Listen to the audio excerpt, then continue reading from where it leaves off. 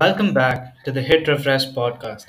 Today is a special episode because not only do we have a mutual friend Pranav with us, but also it's our first ever guest episode. Welcome, Mr. Oscar Almas Louis. Mr. Oscar is an entrepreneur and business development professional with a passion for the intersection between data, technology, and solution based selling. He has also been published in a number of publications on the topics such as personal finance, tax, and technology sales. And you can find his articles in websites such as Medium, Towards Data Science, and etc. So, first of all, welcome and thanks for joining us today. Thanks. I'm excited to be here. Firstly, yeah, so how has the pandemic affected you? So, how are things going on out there? How's the pandemic affected me? Well, I think it's better to ask how has it not affected us, right? So for me, it's been a total 360. So being in the enterprise software industry, I have a really nice opportunity to hear about what's top of mind, what is going on with some of the big brands that we know. And it's just been crazy across every single industry.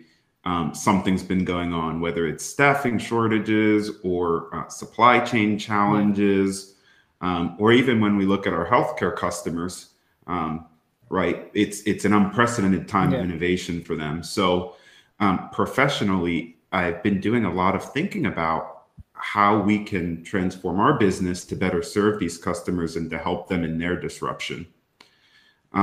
Personally, it's been like everyone else, right? I've been at home. I've been trying to keep busy, trying to pick up new hobbies, and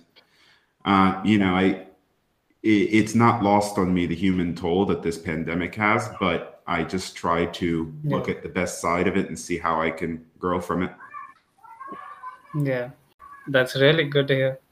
And Yeah, and also I would also like to ask, like, you have been in finance sector, and you have basically my question is like this. So whatever you learn in school, is it really very helpful or applicable to the place where you work? Or sometimes we hear people saying that what you study and what you work are completely different, or that sort of.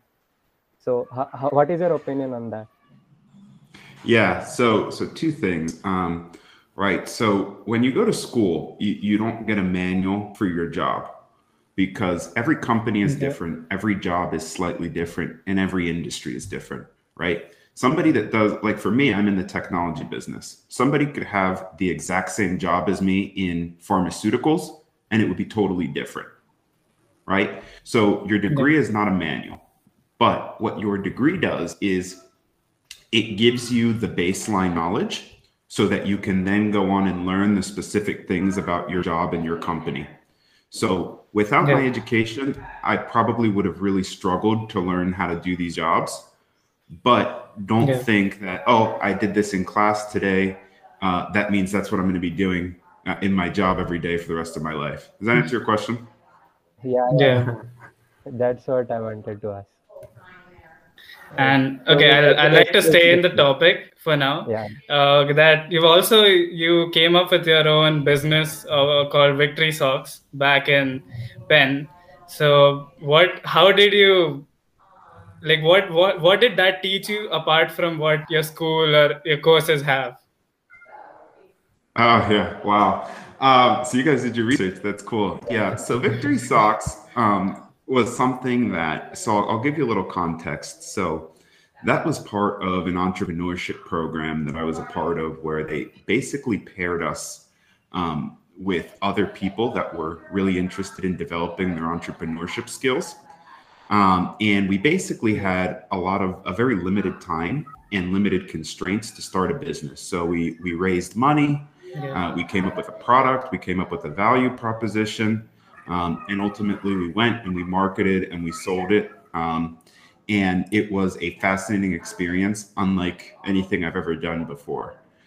So what did it teach me, right? So it taught me that, so number one, right, I'm a big tech guy. Everybody thinks that the next big thing has to be a piece of software, has to be an app, has to be, a website. But that's not actually true, right? There's opportunities for innovation in every single industry. For example, for us, Yeah. what was really innovative is our socks were made out of bamboo fiber. Bamboo is one of the most eco-friendly fibers in the world, and it actually has a lot of Yeah. properties. It's moisture wicking, it's cooling, etc. Right? So we had an opportunity to innovate there, and to really have a positive impact on our customers' lives, even though we weren't a technology company per se.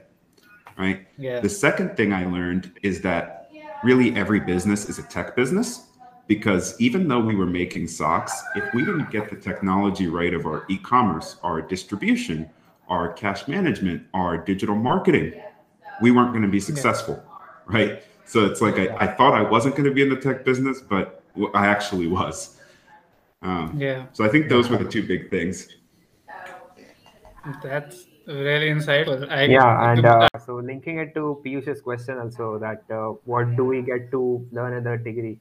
That I also have the view. I'm of the view that you also actually get to learn a lot on the go, right, and on the job. So Yeah.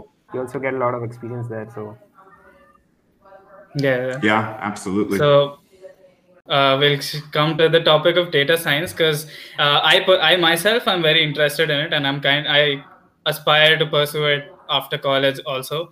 And we hear that data science and data analytics are like the buzzwords right now that everyone is blindly going into. I find myself not to be of that part, but people are usually pursuing that as just because it's there's a lot of scope and you'll get success there. So what are your insights on that, and what will you tell people who are like they're willing to pursue that as a career or just for like learning about it? Sure. So thanks for the question. So the first thing about data science is a lot of people think being a good data scientist is about knowing all of the best techniques, all of the best models, the best programming languages. And while that's true, kind of everybody knows similar techniques, similar tools, right? It's not what will really give you your success. The big place where you have an opportunity to stand out in data science is in how you operationalize big data, right? So a lot of times in business, when we have a data challenge, our challenge is not drawing the insight. Our challenge is mining the data and getting the data to a point where we can actually work on it with the techniques that we know, right? So if you want to be a really good data scientist, you have to be very good at mining data, cleaning data, and working with unstructured data, right? So my advice is, get really good at sort of the tools and techniques of that side of the house. And then the analytics, the visualization, all of that will come pretty naturally. The second thing I would say is it's all about, there's a lot of people that can get data problems and kind of work on it, try different things, churn it out, and come up with a solution. It's very rare that there are data scientists that can come up with a solution to the problem, but also understand their business deeply enough to then apply that to the situation, right? So when you're a data scientist, you're often doing problems and projects for non-technical people, right? I am not an engineer. And so you really stand apart when you can do all the technical stuff, but you can also speak the language of the business person, right? Because when you can speak to me like a business person, I'm going to say, oh, I want to work with that guy. That guy speaks my language. I know what he's talking about, right? So I guess those are my two big things. Yeah, that's great. And while me and Piyush were looking through your Medium page, we found that you had a article of ML using Excel. Is that why? Like, are you like trying to promote that you don't need all those tools like Python or Java or something? You can just do simple. Or like, what would you say about that? Because we really found that really interesting. Because all we had heard is that for ML you need to have these softwares, programs, and so what do you say about that? Yeah, everything was on Excel, explained using Excel. I was pretty shocked by that. So doing data science with Excel is pretty foolish. it will never work at scale. I don't recommend it for Yeah. anybody. So why did I write that article? Because Yeah. for business people, for some reason, as business people, we're obsessed with Excel. It's actually quite fascinating. When you're in a business context, a lot of times you will work, especially as data scientists, you'll receive data from people in Excel. You'll move it over to Python or whatever you're going to use, or R. But then when you do the problem, the business person will want it back in Excel, right? They won't want a Jupyter notebook. They won't want anything like that. They'll want it back in Excel, Yeah. right? And Yeah. so what I'm getting at here is that when you have business people that are obsessed with Excel, if you want to educate them, I'm going to lose people if I start going into Python, if I start going to R, if I start going into Java. So that article was a way to teach sort of the concepts of machine learning, of a particular algorithm in a tool that everybody was familiar with, to make it approachable for them. So no, I'm not saying I'm not saying we should start doing machine learning in Excel. That would be a Yeah. step back. But if you're new to it and you want to get your feet wet, you want to understand what's going on, Excel is a really powerful tool to try it out. Yeah. That's pretty awesome.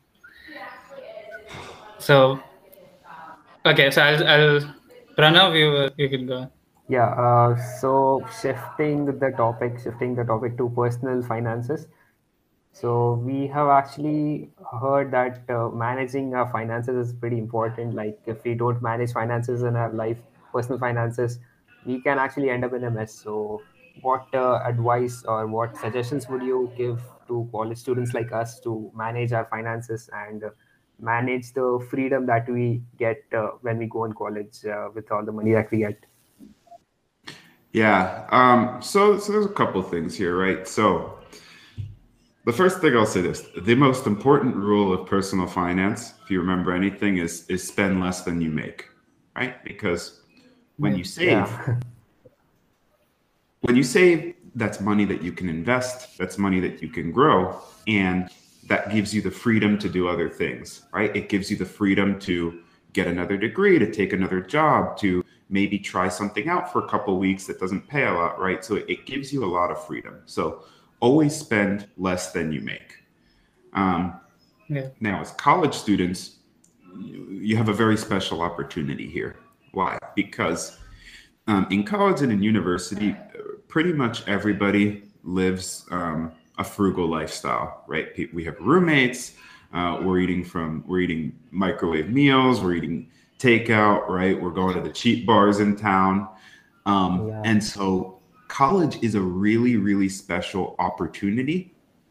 And even in your 20s, to save money, because pretty much everybody's in the same boat, right? Once you hit your 30s, if you're living with a roommate, if you're driving a really bad car, like then people start to look at you a little funny. People start to say, "Oh, what did that guy do in his life?" But when you're 20s, nobody cares, right? So I would say use this opportunity, these next sort of 10 years or so, to really save as much as possible. Because then when you hit 30, then you can start to, spend, you can start to invest, you can do whatever you want, right? The other thing I would say about personal finance is it's very important to understand why you're spending the way you are. So we're all surrounded by marketing 24 hours a day, and marketing is ultimately designed to separate us from our money, right? Whether it's good for us or not. So you really need to think about whether you're making purchases for you, whether you're actually making a purchase that will improve your life, or whether you're just doing something because a marketer told you to, right? A pretty good sign of that is if you're buying something to impress other people, if you're buying something as part of your image, if you're buying something that you want others to know that you bought, that's probably a sign that you're not buying it for you, right? Now, I'm not somebody that sits here and says never spend money, you got to eat rice and beans every day. I'm not saying that either. I'm just saying if we're going to spend money, we really want to make sure that it's for us and for what we want, and not just because a marketer told us to. Does that help? Yeah. Yeah. And So are that you was really pro saving or are you pro investing So or both? they're kind of the same yeah, thing, right? So Yeah. why that? Because in order to invest, you have to save first, right? So what is investing? Investing is when we take extra money that we have that we don't need to live and we give it to someone else in the hopes of making a return on that money, right? And whoever we give it to is going to Yeah. use that for something. If we invest in stocks, well, then the business is using that money to grow their stocks, their company, excuse me. If we invest in bonds, then we're loaning the money to somebody for some project, right? So you Yeah. must first save in order to invest. You will Yeah. get to a point where saving more money in cash doesn't really make a lot of sense, right? A lot of people Yeah. say 6 months of expenses. So your 6 months of expenses, that's your emergency fund. If your car breaks down, if you have a medical issue, you keep that money in cash. Maybe you keep it under your mattress. Maybe you keep it in a savings account because you want that money to be Yeah. available to you. Above that Yeah. 6 months, that's when you start to look at investments, right? Because ultimately, Yeah. you want to put your extra money somewhere that's going to grow for you. That makes sense? Yeah. yeah. Yeah. That's great. But okay, wait. Also, So okay. yeah, so we also have here a scheme in India is called NPS, National Pension Scheme, and people are always saying that you need to look into the future. You also need to look far away, and you need to sort your future. So, would you suggest starting it right now, like investing in funds for your pension that you'll get after the age of 60 or something, or would you start like saving your money for emergencies or anything like that? Like, what is your view on pensions, basically? Yeah. So here's my view, right? So the earlier you invest, the better, right? Um, we call that the magic of compounding interest, which basically means the longer your money is invested, the farther your money will go, and the more that it will earn, right? A dollar that you invest today is going to be worth far more than a dollar that you invest next month or next year. Now, granted, life is unpredictable, right? So you should not be emptying your bank account just to invest. Before you invest, you have to save up a buffer. You have to save up an emergency fund. Maybe it's 3 months, maybe it's 6 months. So always save your emergency fund first because you don't want to be in trouble if something happens, right? So Yeah. always prioritize your emergency fund. Once you've done your emergency fund, then you want to look at your debt, right? So if you have debt, it doesn't really make sense to invest because you actually get a guaranteed return from paying off your debt early because you're not paying the interest on that debt, right? Yeah. So yeah. after you've saved your emergency fund, come up with a plan to tackle your debt. And you want to start with the debt with the highest interest rates and work down to the lowest interest rates. Let's say you don't have any debt or you've paid it off. That's when you absolutely want to jump into any type of retirement investing, any type of pension schemes. I don't know the specifics of this particular one, but in general, Yeah. the earlier you get involved with these things, the more you'll have in your retirement. That's great. And I'm happy you also mentioned the compounding because we were about to get into that, and that we also wanted to make that as a topic in our episode today. That we wanted to touch on compounding too. And Anuj here is also our co-host. He had some network issues, so he had joined late. So Anuj, you could ask a question now. Basically, I wanted to ask you that since you bring an entrepreneur and there's a whole bunch of people who work around and as a team together and are required to, bring a project to success or any business for that matter. So, how do you ensure that your team stays together and executes the required goal as well as you make personal growth as well? Good question. Right. So we could write a whole book about team dynamics. But there's a couple sort of important principles that you can start using today. Number one is when you're part of a new team, when you're part of a new project, you have to invest the time up front to get to know each other. What do I mean by that? I mean that when you start in a new team, you don't want to immediately jump in and talk about the project or talk about the work. You want to get time to understand, ask people where they grew up, where they're from, what they like to do, what their professional experience is. Because what that does is that lays a foundation for you to start forming relationships within your team, right? And when you invest the time to do this in the beginning, then when you actually get to the work, it will be a lot easier. So what I like to do is when I'm on a new team, I like to, set up time to go out to dinner with people. I try to set up something sort of informal, something fun, because when people are having fun, when people are eating, they're more willing to talk, they're more willing to chat, right? So that's the first thing, right? Invest the time up front. The next thing is sort of understand where everybody's priorities lie.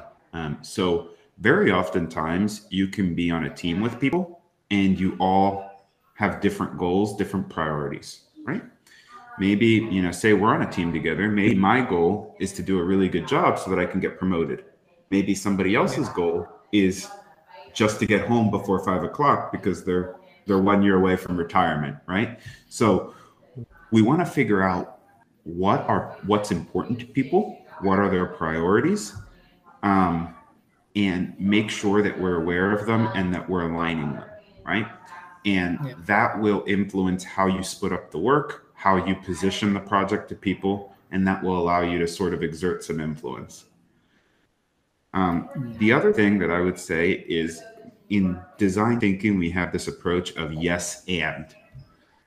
What does it mean by that? It means that there's no stupid ideas. Why? Because I could say the dumbest idea you've ever heard, right? But maybe me saying that inspires somebody else to think of a really brilliant idea, right? So we never want to shoot people's ideas down when we're in a team setting. If somebody has an idea that you don't really get, that you don't think that's a good idea, you always want to say, yes, and how about this on top of it to make it a good idea? Because that's when you unlock sort of the true power of having multiple different minds together. So I think those are some big things that we can do. Does that sort of answer your question? Is that helpful? Yeah, actually, I was going to ask a follow-up question, like how can you confront the clashes between the teammates? But I guess you answered it that whatever the contradictory ideas are, you can just say yes, and then you can Yeah, and so there's two types of clashes, right? So there's the clash of when you don't agree on your ideas, right? And that's where you want to say yes and you want to build on each other. But there's also personal clashes, right? A lot of times people ask me, I think this person at work doesn't like me, or this person is bullying me. And maybe they are, right? Maybe they don't like you. So what do? When you think somebody doesn't like you, the most powerful thing you can say to them is, John, I can't help but get the impression that you and I got off on the wrong foot. Is there something that I did? Is there something that I'm doing? If you can let me know, I'm so sorry if there's something I did to you. I would never mean to do that, right? And you're not accusing them. You're not being combative. You're just saying, listen, I feel like we got off on the wrong foot. Is there something that I did to you? Is there something that you don't like? And what will happen is when you say this, you will see people completely change, because nobody wants to be seen as a bully. Nobody wants to be seen as the unfair person. And they'll immediately say, no, you didn't do anything. Like there's nothing wrong. And you will see that because you said that person will go above and beyond to treat you extra well, to show you that it's not true. Right? That's 90% of the time, that's what happens.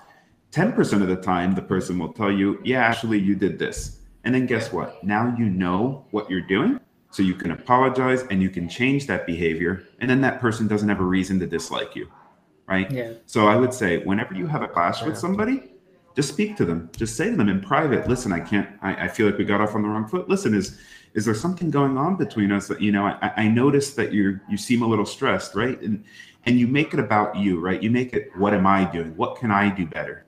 Because who can respond badly to that, right? Yeah, Yes. exactly. But okay, so I like to stay in the topic. I like to stay on entrepreneurship. And one of my questions is that you've worked in companies like SAP, which are really huge companies, and then you've also been an entrepreneur. So what are some qualities that you actually gained in huge companies like that? And what have you applied in your own ventures?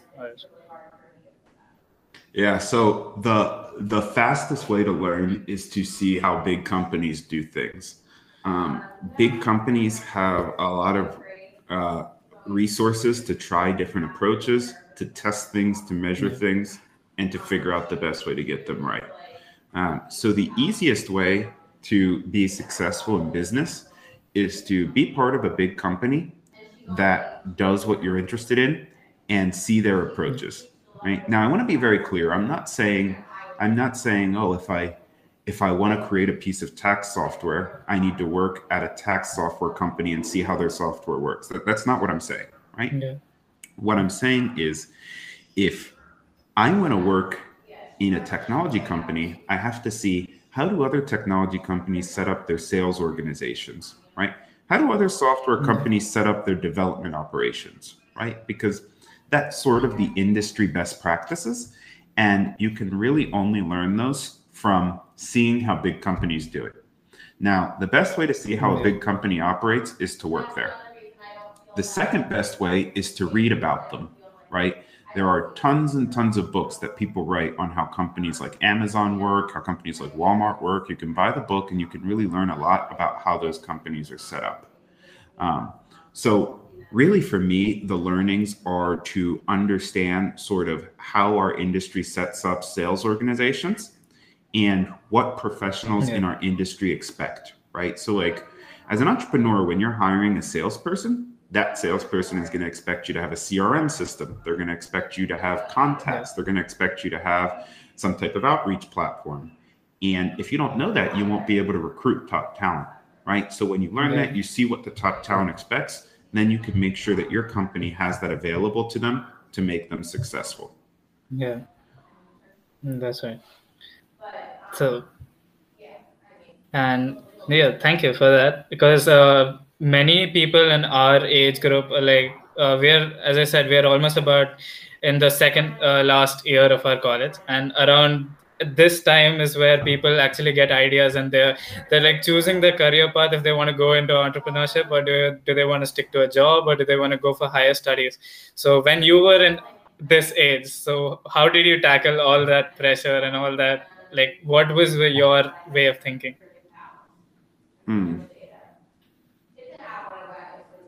That's a very good question. So look, so at the end of the day, to get far in your career, you're going to need experience, right? What I think few people realize is that it is possible to create your own experience. So if you have a really good idea, if you have something you're really passionate about, go try it out. Why? Because in the best case, you are successful, you start a business, you're able to support yourself from your business, you're able to do what you want to do. In the worst case, you gain very valuable experience that your peers wouldn't have gained in their internships or in their entry-level roles, right? Like for me, when I was talking to, I'll never forget when I started at SAP as an intern, I showed up to my interview, I was talking about, like these are some contracts I've negotiated. This is what I've sold to other businesses. This is how I manage my tech stack. There was probably no other interns at SAP that were sharing that type of experience, and that set me apart. So my advice to anybody is don't force it, right? Don't force being an entrepreneur. But if you have a good idea, try it out. And in the worst case, if it doesn't work out, use that experience to then get a more senior role at a big company, right? Because then you're more senior, you stand out, you're very successful at that company. Then you learn, and maybe you figure out what you did wrong and you try it again in the future, right? There's nothing wrong with that. Yeah.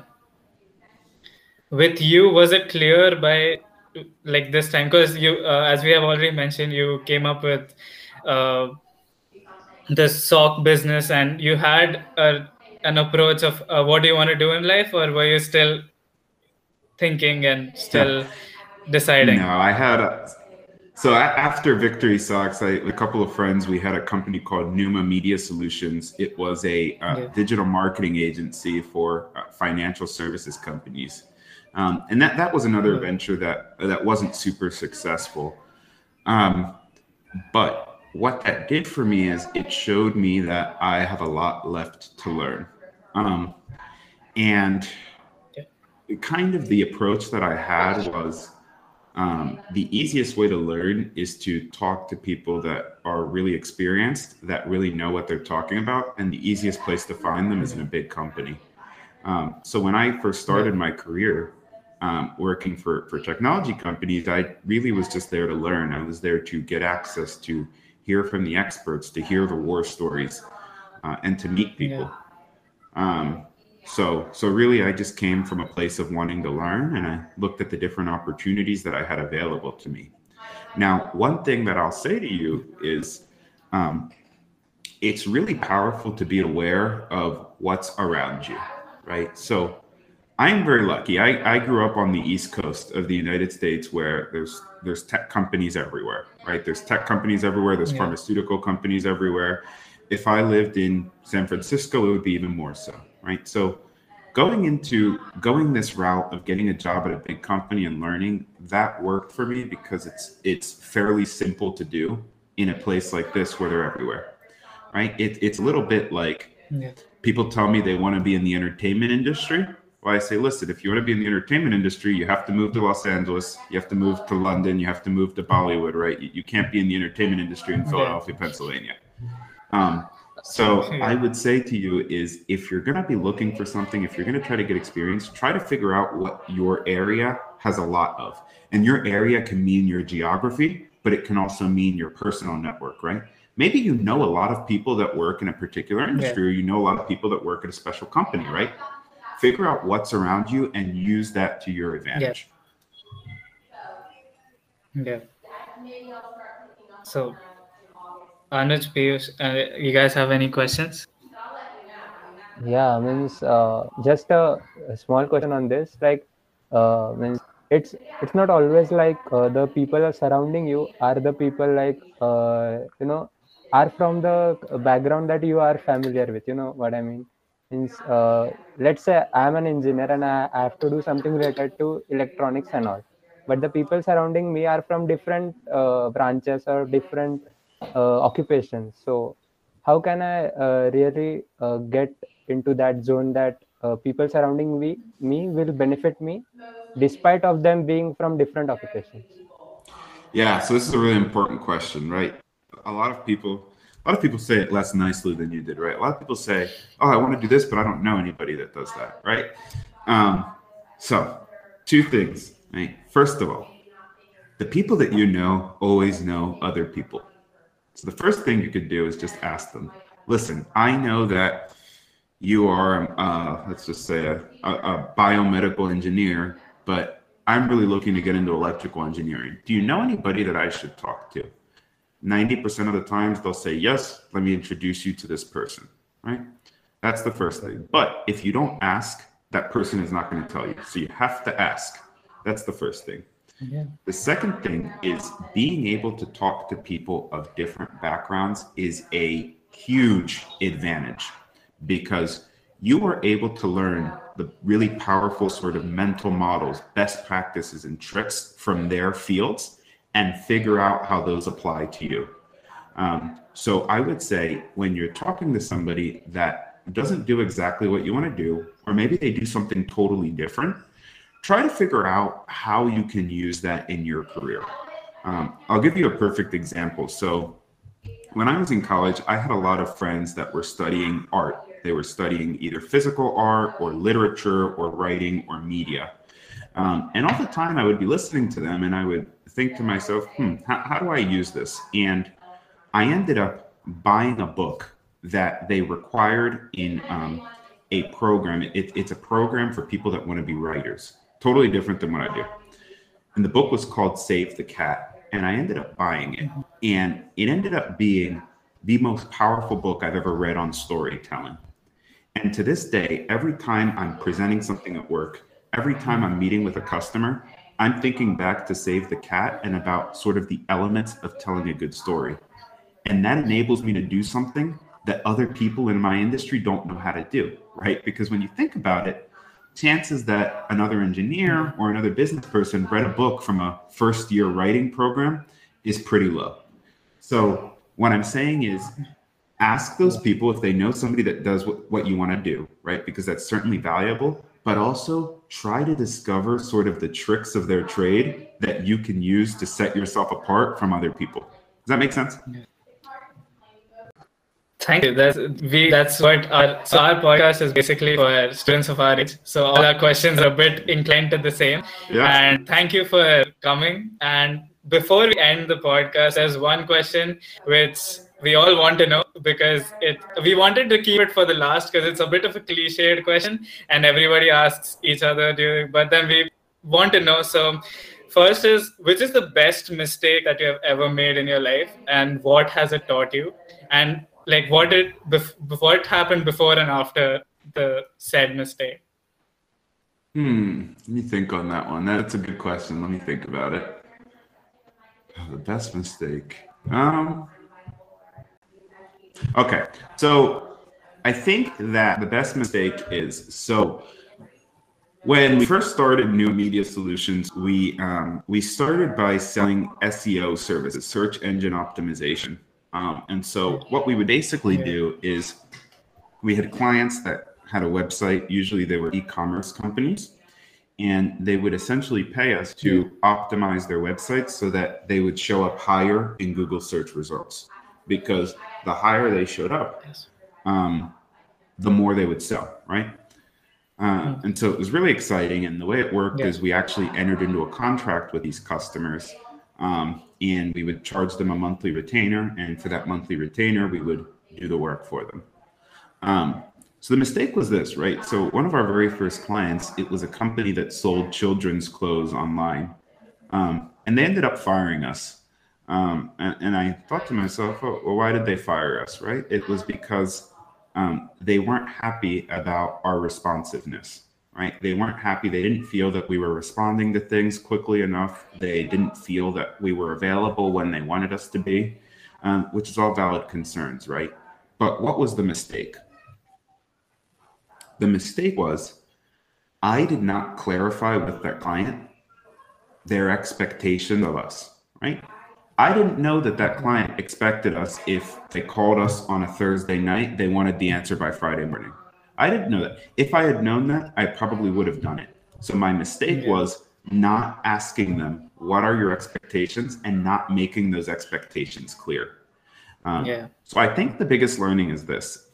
In your life, in your career, there's always going to be people that expect things of you. Your boss is going to expect things of you, your teachers, your parents, your girlfriends, or your boyfriends, right?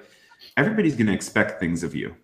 But you need to make sure that you communicate to that person and that person communicates to you what their expectations are and whether or not you can meet them. Let's say that client had said to me, listen, if I call you at Friday on midnight, I expect you to answer. I would have said to them, oh, no way, I can't do that. I'll be sleeping, right? But then that client would have known not to expect that from me, right? So I think the one takeaway I have is you can get so much further in life from being really clear with people about what their expectations are of you, what your expectations are of them, and coming to an agreement about what those are and how you can meet them. Actually, I think we have got a very insightful opinions from you, sir. Really means the many things you taught, like means you told, despite of not only about the finance thing, you also told us about the importance of communication and how to bridge the gap between the things and how to make things work. So I think this was a very, healthy discussion, and from our point of view, it was very beneficial. Great. Glad to hear it. Yeah, same. Well, Like it was very insightful, and we really enjoyed a lot. And glad I'm here today. On this high note, we'll end the episode at this point. So thank you for joining us. And yeah, see you on the next one. Thank you. Yeah, it was an honor.